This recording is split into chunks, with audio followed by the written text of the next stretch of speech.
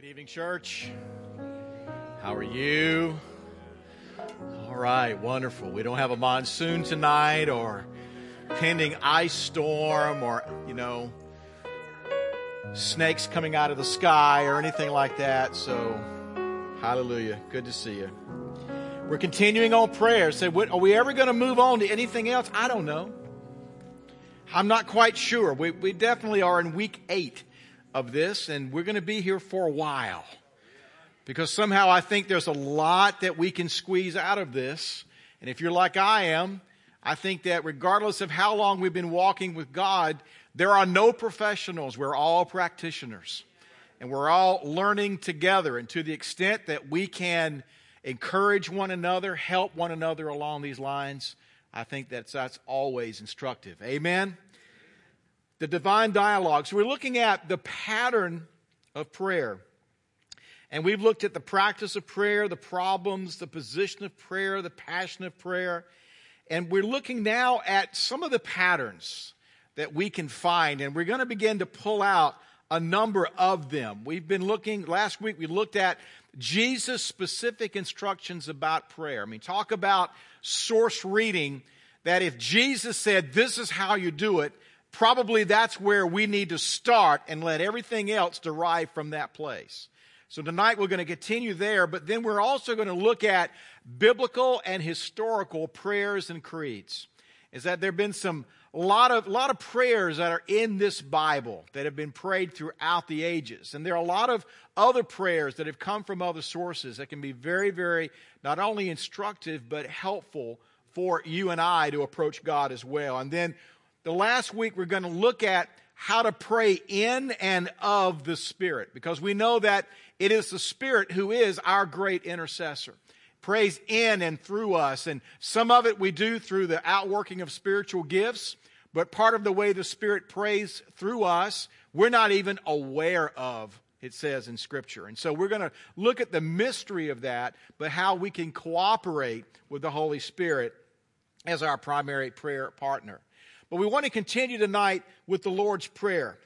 And we looked at it last week. We didn't get as far as we thought, which is fine. But we looked at the first parts of this, the paternity, our Father. First word, the word our, which means that God is intent on connecting us not only to Him, but connecting us to one another. We are in this together. And then Father, of all the names of God that Jesus could have used, He used the word Daddy, Abba, Father. Why? Fathers do a lot of things. They provide, they protect, they bless. And so even in how God is wanting us to approach Him is one of intimacy, of calling Him Daddy. So our Father. But then we're immediately taken up into something beyond in heaven. Now we know there's an immanent aspect of God. It is the dwelling place of the Holy Spirit on the inside of you and I. But we know that God the Father is firmly seated, entrenched where? In heaven, on the throne, above everything that will ever be, that has ever been or will be. He is above it all. And that throne is never challenged. Amen? Not just because it's in heaven, it just is, you can't touch this, basically, all right? In heaven.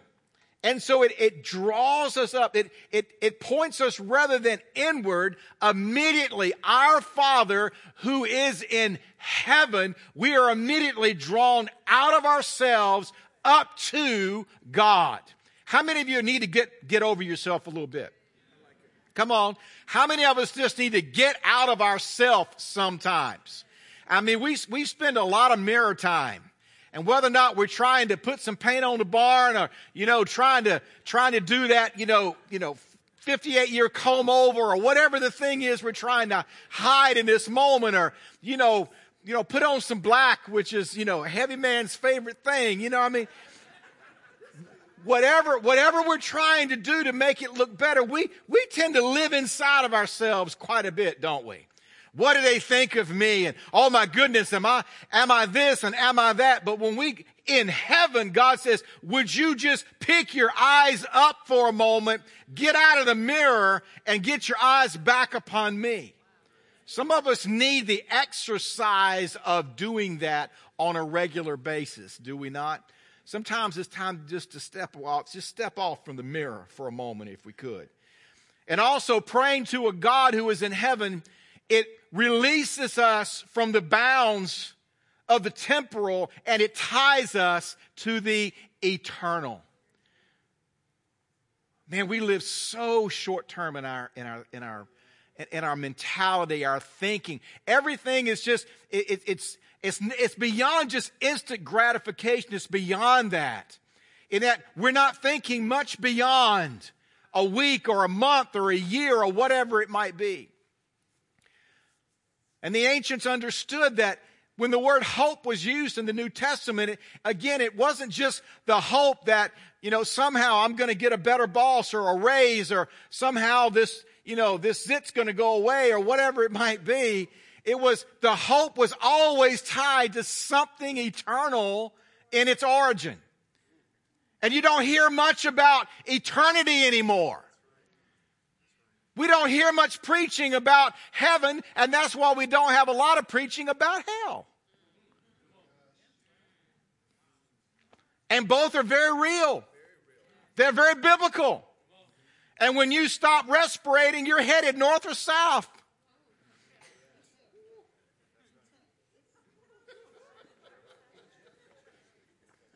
Everybody, nervous laughter.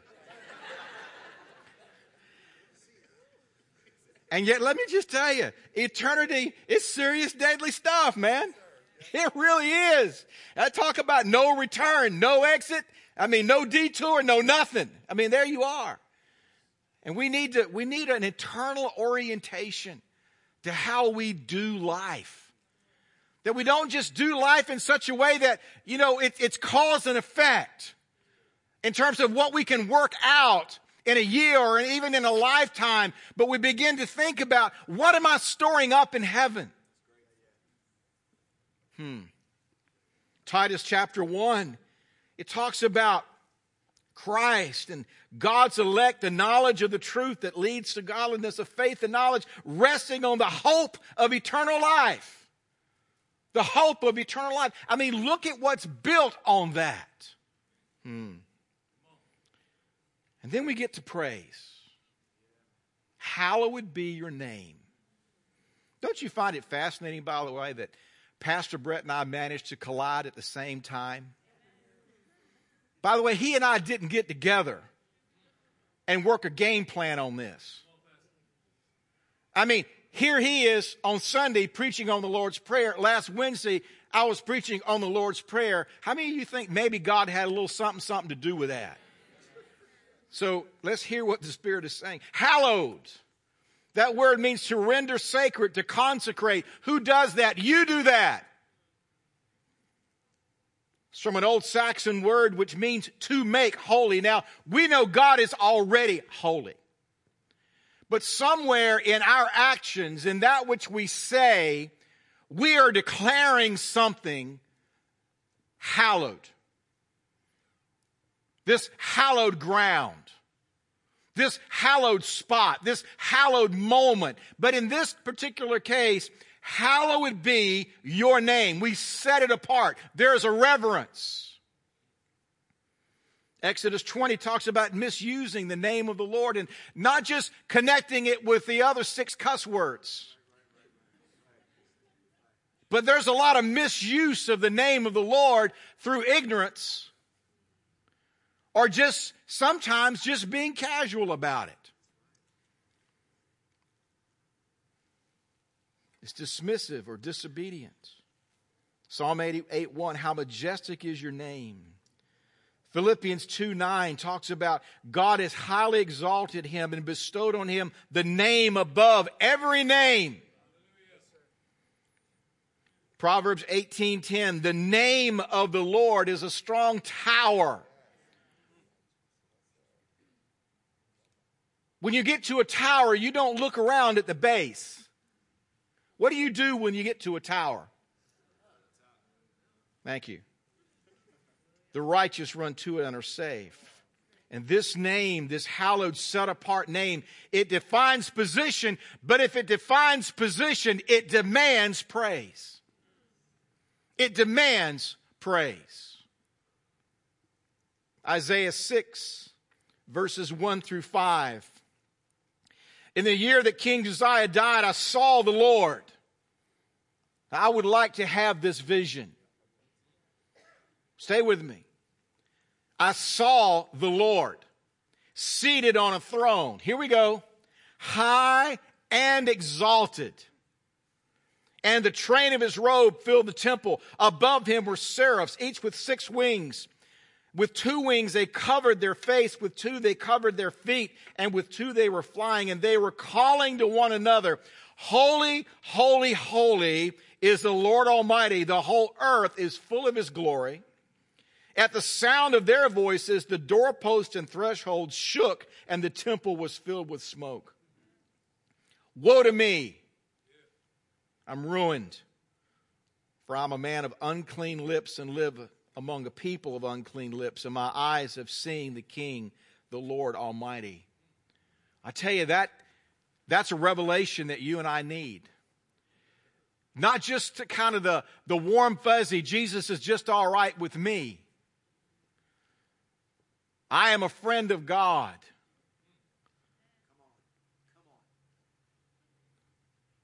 Is that true? Yeah. Jesus is just all right with me too. By the way, that's an old Doobie Brothers song. I am a friend of God as we hopped from one foot to the next. And it's a good song, and it's true. I'm not hopping tonight because you'll make fun of me. But somehow when Isaiah had this revelation, there was no little Hebrew hop. There was no little whee. Here was a man that was not expecting to live through the moment because of what he saw and what he was experiencing of the holiness of God, how all of heaven was interrupted and stays continually interrupted, trying to figure out how to worship something that's so perfect. I'm getting ahead of myself, but when we talk about on earth as it is in heaven, perhaps we need to adjust our worship and our expectations and preference of worship and get some on earth as it is in heaven rather than, I like that song. And we need a fresh and continual revelation of exactly what Isaiah saw and experienced. Hallowed be your name. And then we get to the priority. And I believe this is the heart of this prayer that Jesus is teaching his disciples. Now understand that he's not teaching them what to pray, he's teaching them how to pray. There's a difference.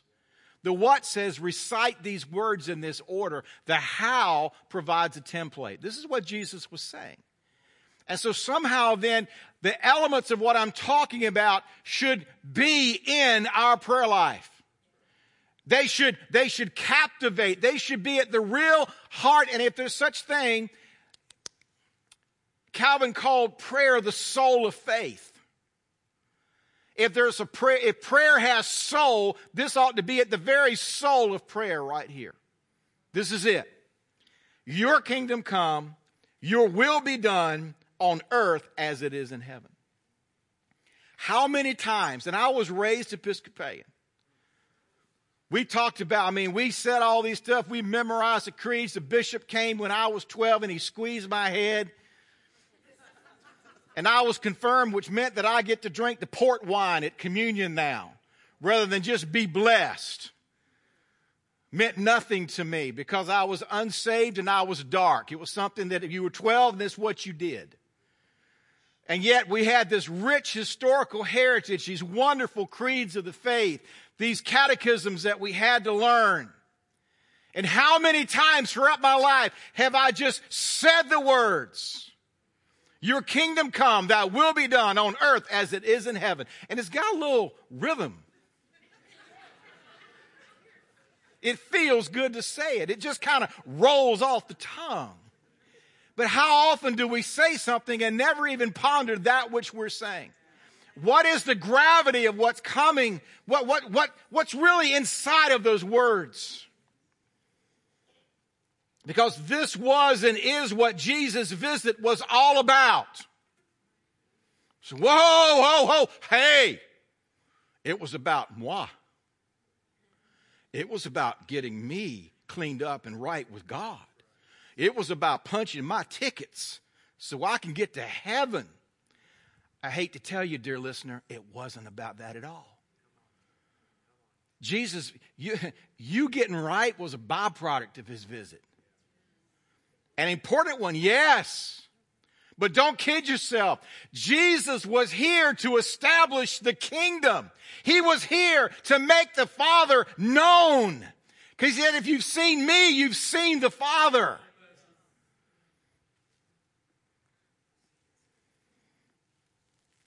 Not just about your salvation or your sanctification, but it's the priority of God and the establishment of his kingdom on the earth. What it says in Matthew 6, seek first his kingdom.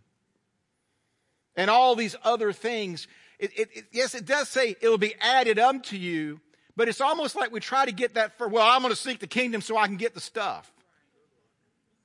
No, if you're seeking the kingdom, the stuff won't make any difference. See, that's the thing here. If we get this in the right order, then all of this stuff that we're fighting and clamoring for, and we're naming it and claiming it and blabbing it and grabbing it, and if I can just get my life aligned just right, then somehow I'll rip open this portal of blessing to heaven. We realize this is not what it's about. This is not how Jesus taught his folk to pray. Your kingdom come. And the kingdom is not just about a system of order or the imposition of heavenly blessings into the temporal. It's first and foremost about a king. Think about that. You can't have a kingdom without a king. It means somebody's what? They're in charge. And there's no cabinet, there's no court, there's no voting. Thank you.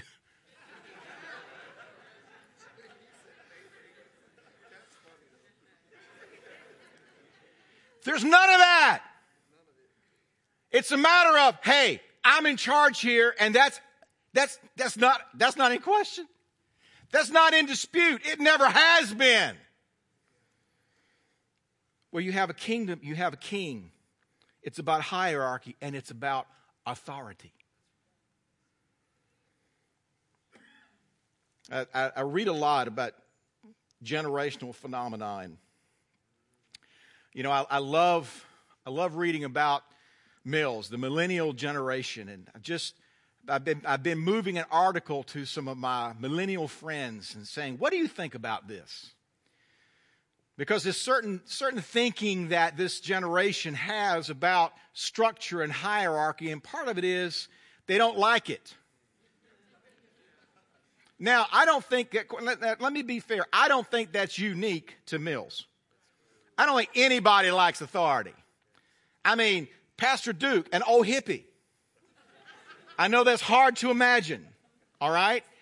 But I mean, we're talking about Hendrix and Joplin and Grateful Dead, the whole 9 yards here. Old hippie, all right? I peered onto his iPod. It's ugly. Oh, he slips on Beethoven when I'm in the car, but let me tell you, when I'm not, and he forgets just for a moment, oh my goodness, what comes out of those speakers? I just have to start praying in the Spirit. But I don't know that any generation has really loved authority much. So I don't want to pick on Mills here in this. But you see, if you're going to have the establishment of the kingdom, you have to acknowledge the authority that comes with that. You can't have this egalitarian negotiation. Could we talk about this? Could we chat up this requirement that you're making of me right now? Because it seems to be a little arduous. Could maybe we stretch this test out a little further? Or could you maybe make it multiple choice instead of an essay test? Or could somehow... And that authority, whether it's that which he's placed in Scripture, his authority is represented in this word. Yeah, there's a lot of instructions here about how to do life and how to be blessed if we do life according to Scripture. But this word has authority because it is God's word. There's not a single word in that book that doesn't have with it both power and authority. And sometimes I think we want the power, but we don't want any authority. Can't have it. Doesn't work. And whether it's the authority he's placed in Scripture or it's his authority on a personal level through our obedience, it's still about kingdom. Thy kingdom come. Not mine, thy kingdom. And then it says, your will be done. So another thing about kings, they get their way. And they don't even have to be nice about it. And you can look throughout history. You can even look at biblical history and look at kings, and some of them weren't very nice. Genocide. I'm going to have my way. And we can either do it peacefully or we can do it less than peacefully. Can I also say to you, it says that the kingdom of God suffers violence. And it says that the violent take it by force.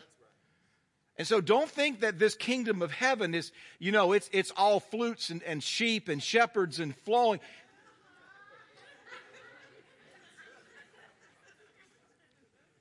No. It's a violent kingdom. Is he a loving father? Absolutely.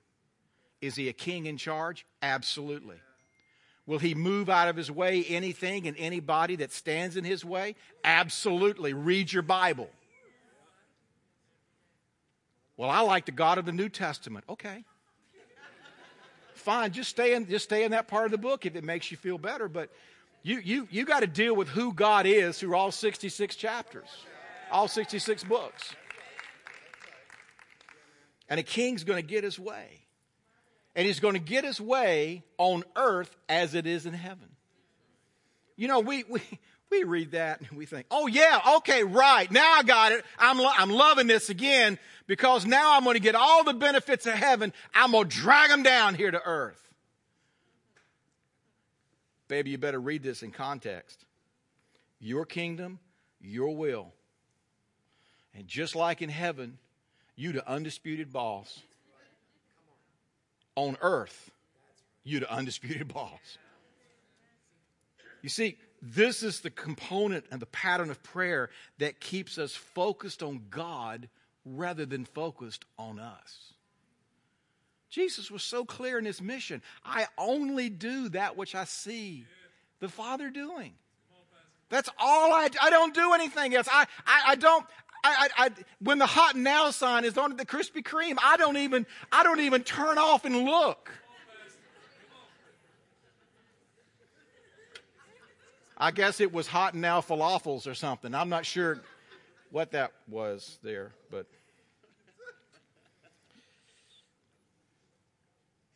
D.A. Carson, who is a theologian, said, it's in these petitions that they focus on God's name, his kingdom, and his will, but their prayers that he may act in such a way that his people will hallow his name, submit to his reign, and do his will. It's therefore impossible to pray this prayer in sincerity without humbly committing oneself to such a course. And so I think that at the very heart, and I call this the priority. I'm working P's here, but I think that this Thy will be done on earth as it is in heaven. I believe that this is the real heart. This is the priority, if you wish, of the Lord's Prayer. And then all of a sudden now it shifts. And we move now from the emphasis on God, God's kingdom, the establishment of God's kingdom. And now God says, okay, let's talk about you now. Let's loop you in. After all, I'm teaching you to pray. Give us this day our daily bread. So this is the petition part, where he invites us to ask. But let's talk about that asking just for a moment. D.A. Carson again. The prayer is for our needs, not our greeds. It's one day at a time, today. You see, during this time, laborers were paid on a daily basis. We talk about living paycheck to paycheck. But paycheck to paycheck for us might mean weekly or might mean monthly. Paycheck to paycheck in those days, because it was day labor for the most part, wages were meted out at the end of every day. So imagine for a moment, it says, give us this day, that if you don't get paid today, then you don't get paid tomorrow. Somewhere about day 3 or 4, the kids are wondering, are we eating? I mean, when you begin to understand that it's not a matter of having, this savings account that we're drawing out of, or a Visa that we can whip out and go into debt, that if that worker wasn't paid that day, his family didn't eat. I mean, talk about bringing it down and making it upfront and personal. Pastor Brett referenced manna on Sunday morning. The same way. That manna came down once a day. Except the day before the Sabbath, when 2 Twinkies came down in the package. And if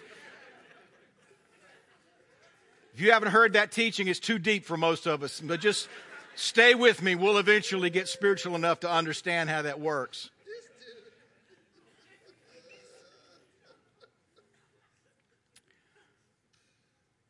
But yes, there was supply, but there was still the response and the responsibility to the supply to go out and do what? Pick it up.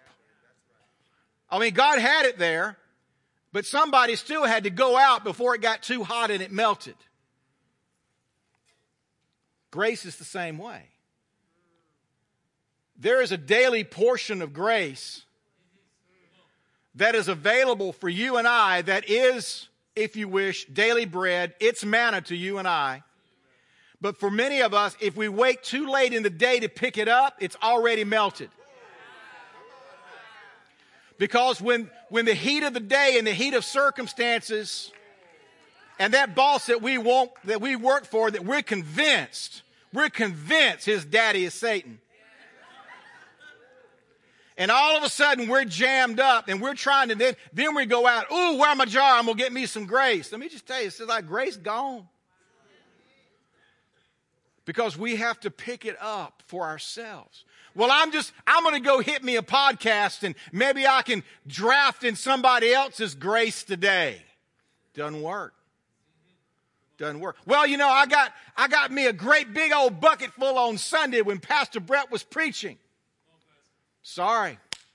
But if you look in Scripture, that's going to be an ugly bucket. Because it's already, let's not go there. We're instructed to ask. I like this. But within the context of His paternity, His providence, and His allotted provision. Let me say this again. We're instructed to ask, but within the context of His paternity, His providence, and His allotted provision. You see, many times we're asking beyond what God's allotted provision is for us. We talked about praying God's will, trying to write checks off of a bank account that there was nothing there. That we learn to pray within the parameters of the will of God by understanding that you can write all the checks you want, but it's still got to be connected with what is in the account of that which God wants you to have. It's the same thing right here. And Christians, we're praying all of this just wild, woolly stuff. Oh, God, I won't. So far out of his allotted provision. And we wonder, why doesn't God love me? He does. You just got to start asking right. But we also have to ask in context of his paternity. Matthew 6, same spot. Don't be like the pagans. Your daddy knows what you need before you ask him. Now, this is a paradox for me. We're instructed to ask, but it says he knows before we ask. So we never catch God off guard. Do we? God, I need rent. I need groceries.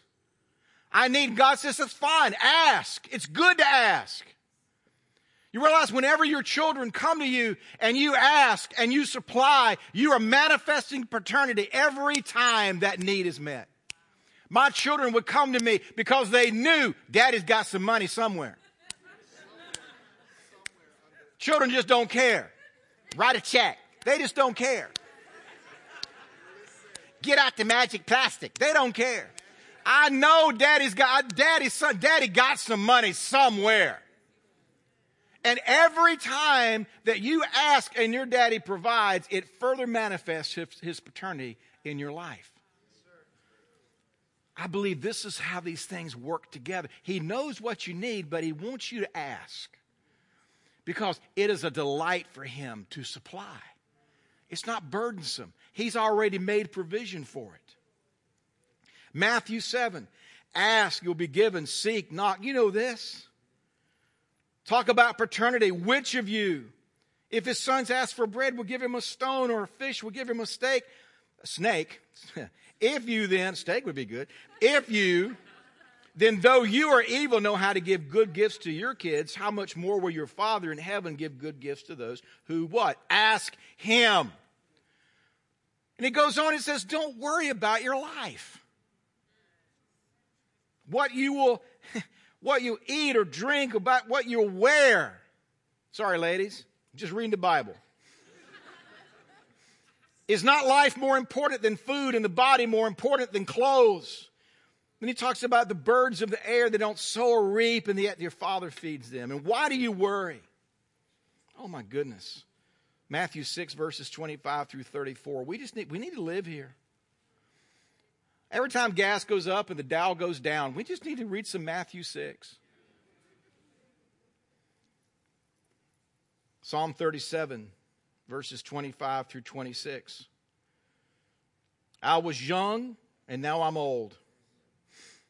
Yet I have never seen the righteous forsaken or their children begging bread.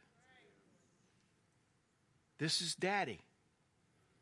His intention is not that we beg for bread, but we ask in such a way to manifest his paternity, his provision to us. And we don't plead for daily bread. We don't. And then we're given some instructions on relationships. First of all, getting right with God. Forgive us our debts. And we have outstanding debts that we can't satisfy, and we have to ask that the debt be forgiven. This is the penitence and repentance part. And penitence shares the same Latin root as the word repent, which simply means to express regret. And then it says, as we have forgiven our debtors. And this is what I call penitence extended, or patience and forbearance. Matthew 18, Peter said, how many times do I forgive my brother? And what did Jesus say? 70 times 7. Now, he wasn't talking about 490. It wasn't a literal number. He was once again giving us a pattern and a large enough number, which basically says you got to keep on doing it. You forgive them, and then you forbear with them. What does that mean? It means, you know what? That fool's going to hurt me again. That's what that means. I know he's prone to lie to me. And we all have our little things. If you don't believe that, get married.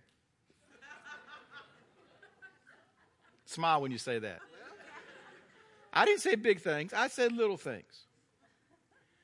And so we forgive, but then we forbear. Colossians chapter 3, it says, bear with each other. Forgive whatever grievances you have against each other. Forgive as the Lord forgave you. And above all these virtues, put on love, which binds them all together in perfect unity. You see, I believe this is what Peter meant when he was writing in 1 Peter chapter 4, verses 7 through 8, to love each other deeply. You know what I think that means? It means we forgive deeply. You can't love deeply unless you forgive deeply. You can't separate these two concepts because they're so interwoven with one another. And you know that word penitence, it comes from a Latin root, which is the same word that we get penitentiary or prison. Because you see, when you don't forgive, you're in prison. You've probably heard this well, is that unforgiveness is like poison, except it kills you rather than the other person. It's the same thing with unforgiveness as we don't extend it one to the next, is that we lock ourselves up and we lock that other person up as well. But then this other thing happens, which is a self-imposed curse. Watch this. Back in Matthew 6. If you forgive men when they sin against you, you'll be forgiven. But if you don't forgive men their sins, your Father will not forgive your sins. Wow. Wow. You mean? Just read your Bible. It says it all. You mean this sense of unworthiness and the fact that I can't feel like I can approach God with confidence? And you mean the fact, yeah. You mean because my brother or my sister? Yep. You mean because my daddy 15 years ago? Yep. That's exactly what this means. And it means you're in prison. And you've locked yourself up there until you allow God to forgive through you. Now listen to me. Forgiveness, and I'll close with this. Forgiveness is a gift. I'm convinced of this. Inasmuch as forgiveness is given to us as a gift of grace and mercy, I believe that many times we get hurt to the point that we can't just through our own morality, our own good attitude and our good actions, we can just, oh, I forgive you and we're good.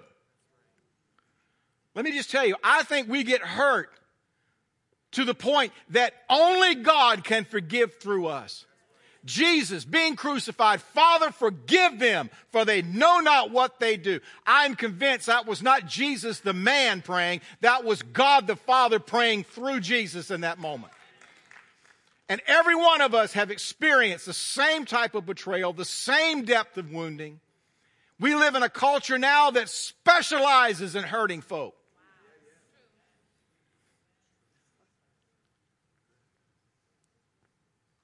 Everything from a newscaster having a private moment put all over the internet, to husbands and wives and boyfriends and girlfriends posting pictures all over the internet to get back at one. We've created new ways to damage one another. And you don't think we don't need the Holy Spirit and the Spirit of forgiveness operating through us? Oh my. And every one of us in this room have a story of somebody that jacked us up, messed us up, lied to us, betrayed us, abused us, left us. Every one of us have a story. And maybe some of the stories are more heinous than others, but it doesn't mean that your pain isn't real. But it also doesn't mean that you get a pass. Because your pain doesn't give you a pass. All that pain does is indicate there's something there that blood hasn't gotten to yet.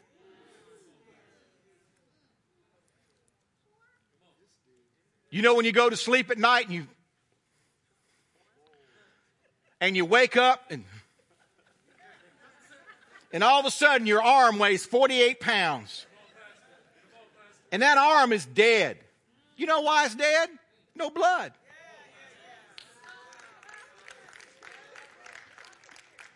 It doesn't work. It doesn't move right. And then you get it in the right position and blood starts to flow to it and you're like, ow! That hurts! Guess what? It's better than it being dead.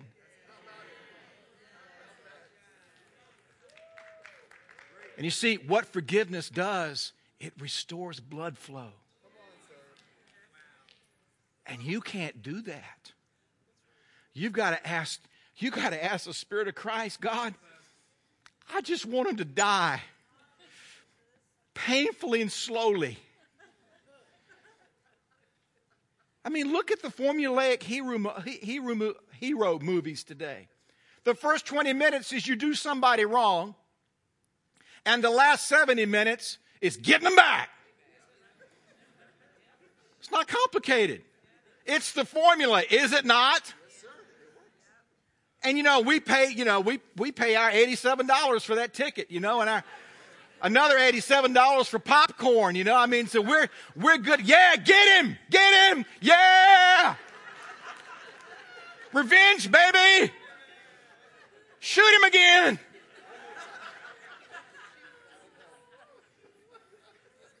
We call those man movies.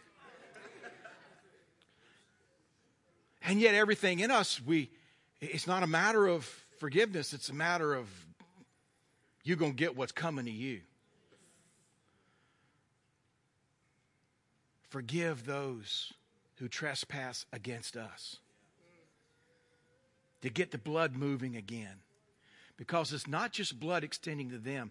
It's blood that's been cut off from you. And you wonder why you're lame, why you're sick. You've got circulatory problems. Because it says, if you don't forgive, your Father won't forgive you. And I'm not making this up. I'm just reading the Bible. Are you with me? This is not a deep theological concept. This is as practical, and this is discipleship 101 as it will ever get right here. Of how we can live with one another. In community, marriage, parents and children, every relationship that you have is based right here in this prayer. I got to stop for time. Let's pray.